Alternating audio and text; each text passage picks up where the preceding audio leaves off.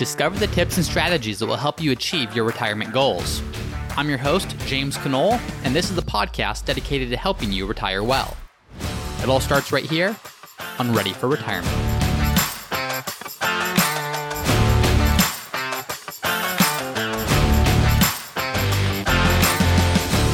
Hi everyone, and welcome back to the second episode of Ready for Retirement. If you just listened to the intro episode, welcome back. As I mentioned, 3 of these episodes are going to be released on the first day. And this is a show about retirement. How do you win at retirement? And one of the biggest things that you can do to improve your retirement is to optimize your taxes, to ensure that you're paying less in taxes when you're done working, so that you can keep as much of your income at that point as possible.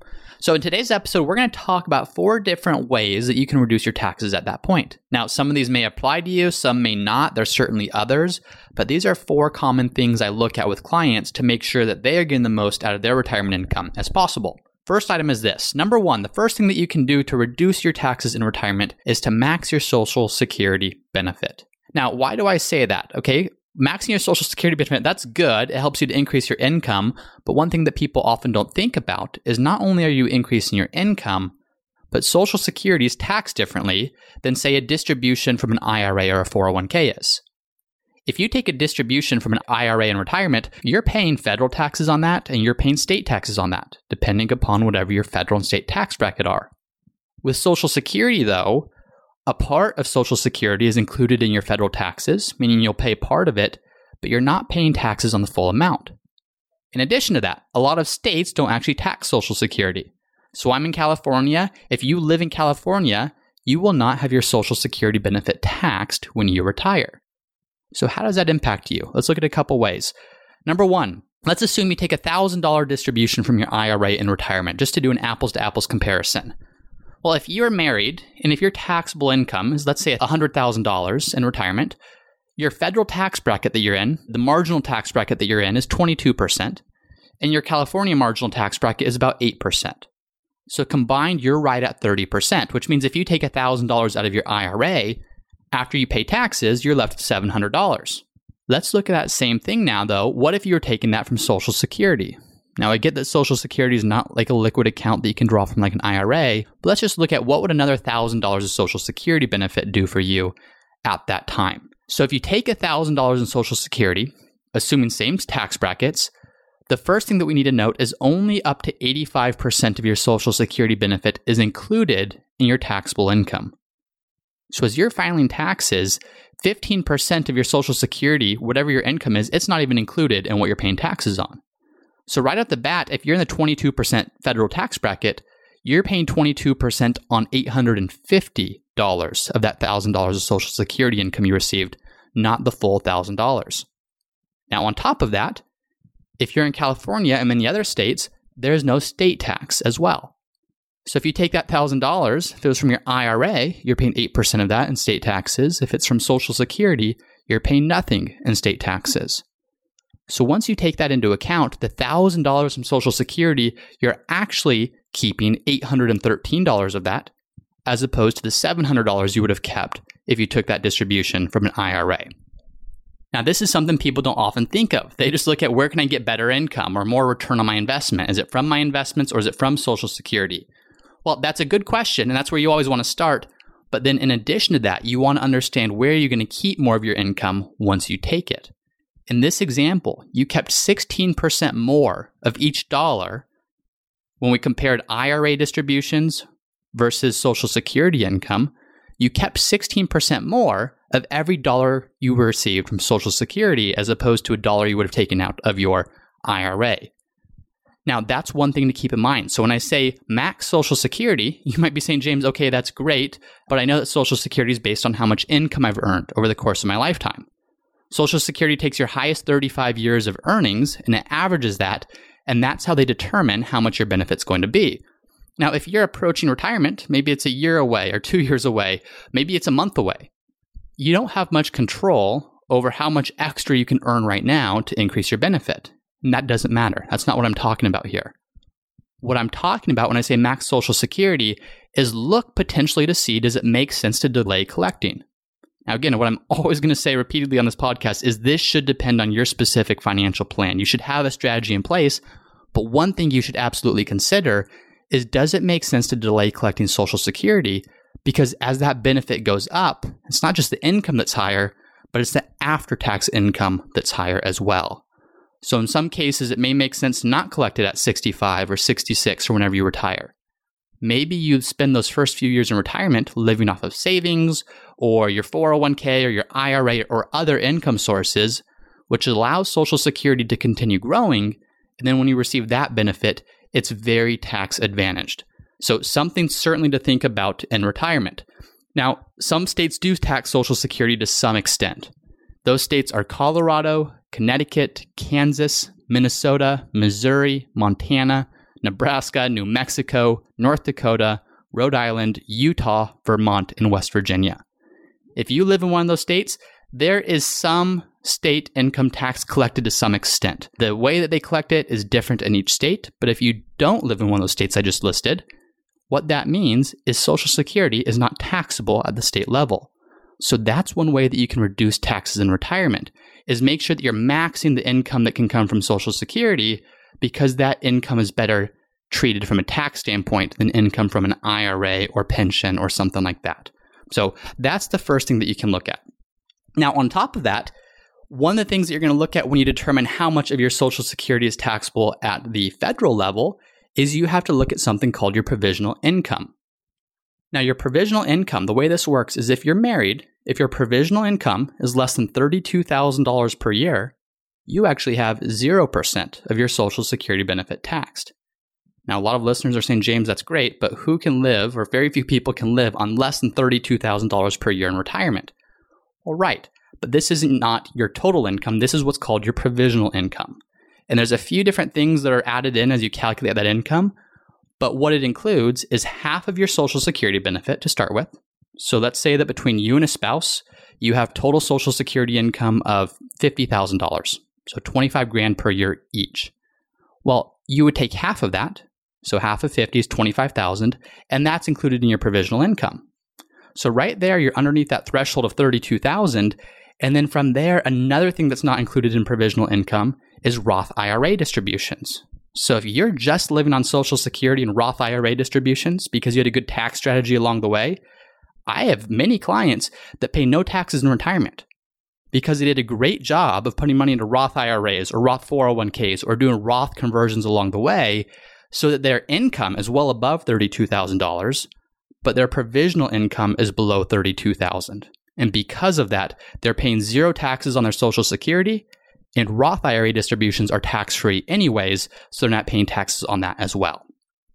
So if your provisional income is less than $32,000, 0% of your Social Security is included in your taxable income.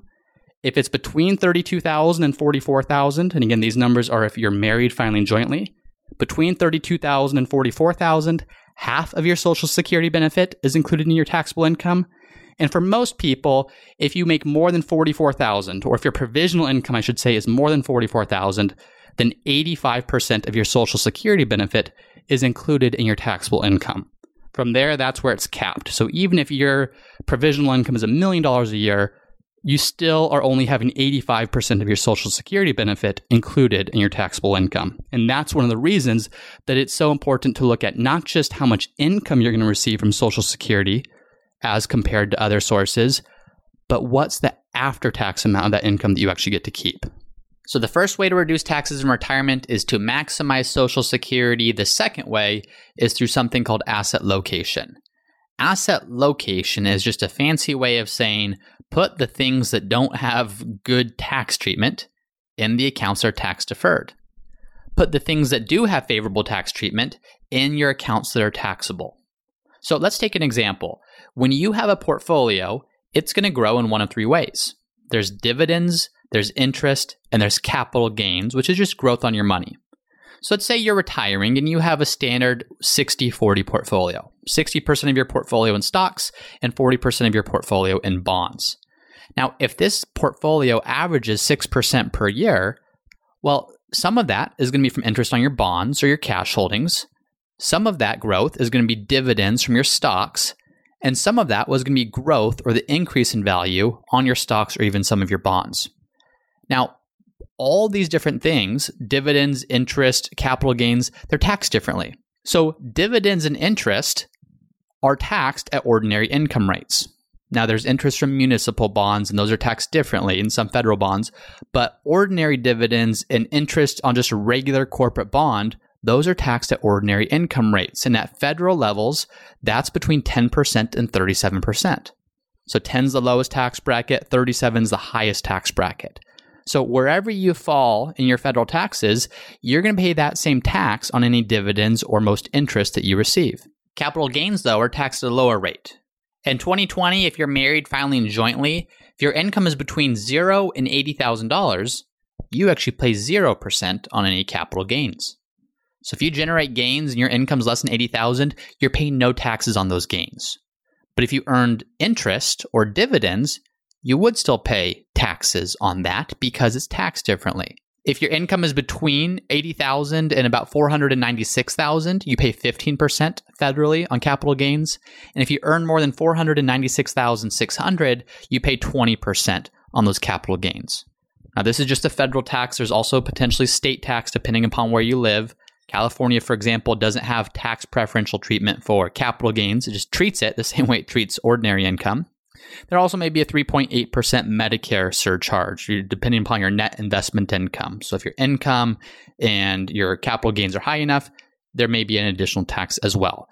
But in general, as you look at this, knowing that dividends, interest, and capital gains are taxed differently is the important thing.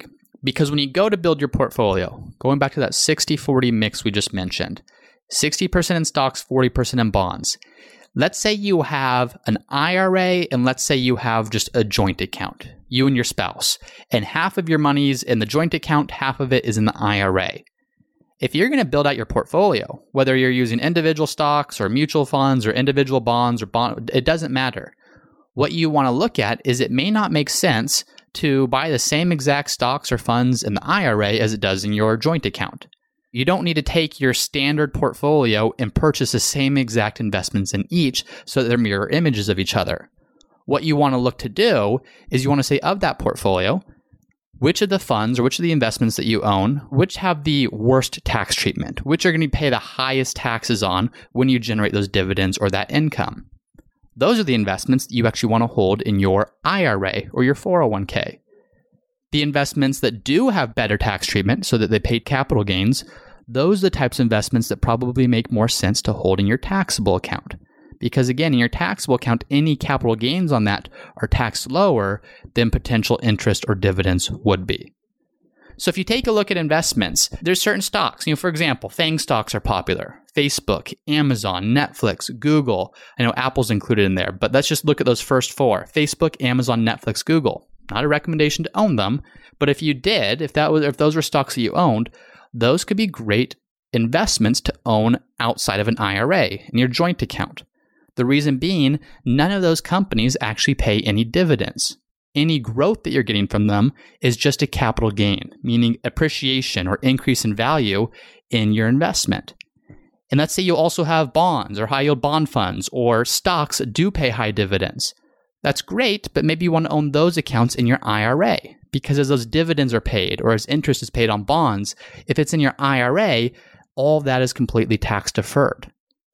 So I often say asset allocation. So what's your mix of stocks or bonds? Asset allocation determines how much growth you can expect to earn on your money.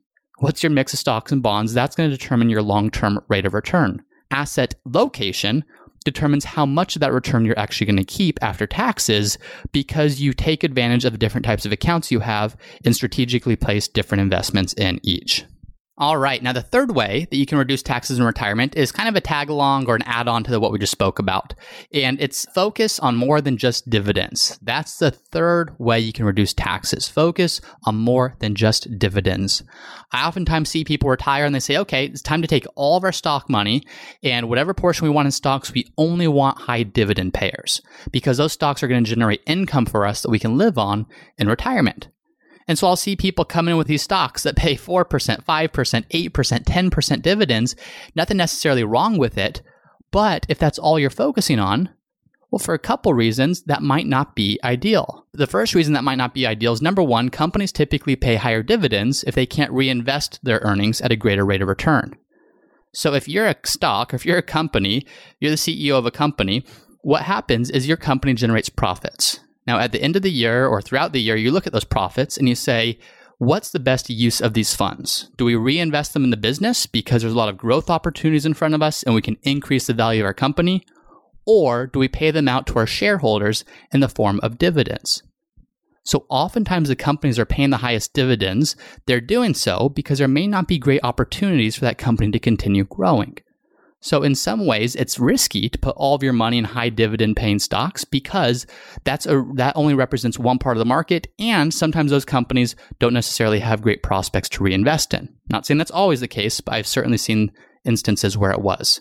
Now, number two, from a tax perspective, the tax treatment isn't desirable, as we just mentioned. If you're doing all of your investing in a 401k or an IRA or a Roth IRA, this doesn't matter. As we just mentioned, whether you're receiving dividends or interest or capital gains, it's all completely tax deferred or tax free, depending upon the account it's in. So it doesn't matter how you're generating your return. But if you're doing your investing outside of an IRA, if it's a trust account or a taxable account or brokerage account, all generally the same thing. As you're receiving those dividends, it's fun to see that maybe you have a stock that's paying a 6% dividend, but after taxes, that might turn into 4.5%. And that's not what you want. You want to make sure that you're focusing on something called the total return. Total return being, yes, dividends, but also what's the growth in terms of the value of your investments, also including interest and things like that. So focus on more than just dividends as a way of saying, don't just focus on high dividend paying stocks. Number one, it might not be the best investment strategy to start with. And then number two, it's certainly not the most tax preferential treatment either when you're looking at how those dividends will be taxed. All right, and now the fourth way that you can reduce taxes in retirement. The fourth way is through reducing IRMAA surcharges.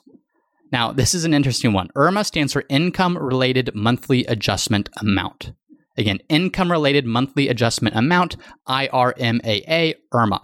Now, it's not technically a tax, but it is an added fee you will pay for Parts B and or D of Medicare if your income is above a certain level.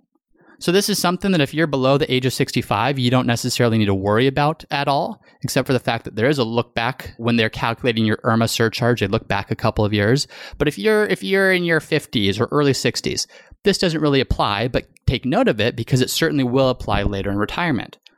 What IRMAA is when you go to pay Medicare, when you're eligible for Medicare, Part A of Medicare is free. And I'm saying free in air quotes because you've essentially paid for it your whole life. By paying payroll taxes, FICA taxes, a part of every dollar you've ever earned went to pay for Medicare. So when you go for Medicare, when you're eligible, you don't pay anything additional for your Part A benefit. What you do pay, or I should say your Part A premium. Your Part B premium, though, the standard Part B premium for 2020 is $144.60. That's how much you're going to pay for your Medicare Part B premium. Now, where IRMAA comes into play, where the surcharge comes into play, is if you're married filing jointly and your income, your modified adjusted gross income is less than $174,000, and I'll have all this information in show notes. So if you're listening to this and trying to scratch down notes, go to the podcast website, readyforretirement.co, and all this will be listed there for you so you can access it pretty easily. So if your modified adjusted gross income is less than $174,000 and you're married, or if it's less than $87,000 per year and you're single, you have no surcharge. Meaning you don't pay any extra than that $144.60 for your Part B premium. But as your income starts to go up, if you're married and your income's between $174,000 and $218,000, if you're single, it's just half of that. If that's the case, then your Part B premium, you pay an additional $57.80 on top of the $144.60, and you pay an additional $12.20 on your Part D premium as well. If your income's between $218,000 and $272,000, you pay an additional $144.60, so you essentially pay double for your Part B premium, and you pay $31.50 surcharge for your Part D premium. And that goes all the way up to where if you're making $750,000 or above per year, your Part B premium is $347 per year, and your Part D premium is $76.40 per year. I shouldn't say that's a premium, that's the surcharge on your premium. So an additional to the standard Part B. So what this means is, no, this is not technically a tax, but as you are retired, as you're looking at your income, it is going to determine how much you're paying in fees for your Part B and Part D premiums for Medicare. So one way to look at this is, let's say you're in retirement and you know exactly how much you need to live on. Well, this isn't me telling you that you should reduce your lifestyle so that you can qualify for lower Part B premiums or lower Medicare premiums. What it is saying, though, is consider where you're taking that income. So maybe you want to live on $200,000 per year. Great. That's going to put you into an income bracket where you're paying a premium or you're paying a surcharge. But that $200,000 per year, it could come from an IRA, could come from Social Security, it could come from cash, it could come from a Roth IRA. And each of those things is taxed differently. If you take Roth distributions, that's not counted towards your modified adjusted gross income. So maybe you take just enough out of your Roth, for example, to stay underneath that threshold so that you don't bump up into the next premium amount or the next surcharge amount. So it's just a way of saying, as you're looking at your income, you first want to figure out what do you want to live on to do everything you want to do in retirement. Then from there, it's how do you make sure that you're pulling income from the right places to keep your income low enough to avoid some of these surcharges as well as the other taxes we already spoke about. So those are the 4 ways. Of course, there's plenty more, but these are 4 common things I always look at with clients to make sure they're paying the least amount of possible in taxes in retirement. The first, max Social Security. Not necessarily saying max your own benefit, but delay collecting Social Security sometimes makes a lot of sense because Social Security income is taxed more favorably than income from IRAs or pensions or other sources like that. Number 2 was focus on your asset location. So once you've determined your mix of stocks and bonds and cash and different types of stocks and bonds and cash, make sure that you're putting the types of investments that are more tax efficient inside of your taxable accounts. Make sure that you're putting the investments that are less tax efficient inside of things like IRAs or Roth IRAs, where those gains or the interest or the dividends are tax deferred or even tax free. Number 3, focus on more than just dividends. In retirement, yes, it's all about how do you create an income stream, but focusing on dividends isn't the only way to do that. And dividends, as we mentioned, can be taxed at a less preferential rate than other forms of gain. And then finally, number 4, not technically a tax, but reduce your IRMAA surcharges. This is the fee that you pay for Medicare, and by being strategic about how you're showing your income, you can keep those IRMAA surcharges or those Medicare surcharges below a certain threshold so that you pay as little as possible for that same benefit. So that's all we have for today's episode. Thank you so much for listening to the second episode of Ready for Retirement. Again, the show notes and the resources for today's episode will be on the website at readyforretirement.co. That's readyforretirement.co. And if you're enjoying the show, if you're just started listening and you're not sure if you enjoy it yet, well, find out. Subscribe. Every single week, a new episode will be released. And if you subscribe, whether you're listening on Spotify or iTunes or wherever you listen, you'll be notified as soon as a new show comes out. Thank you for listening, and we'll see you next time.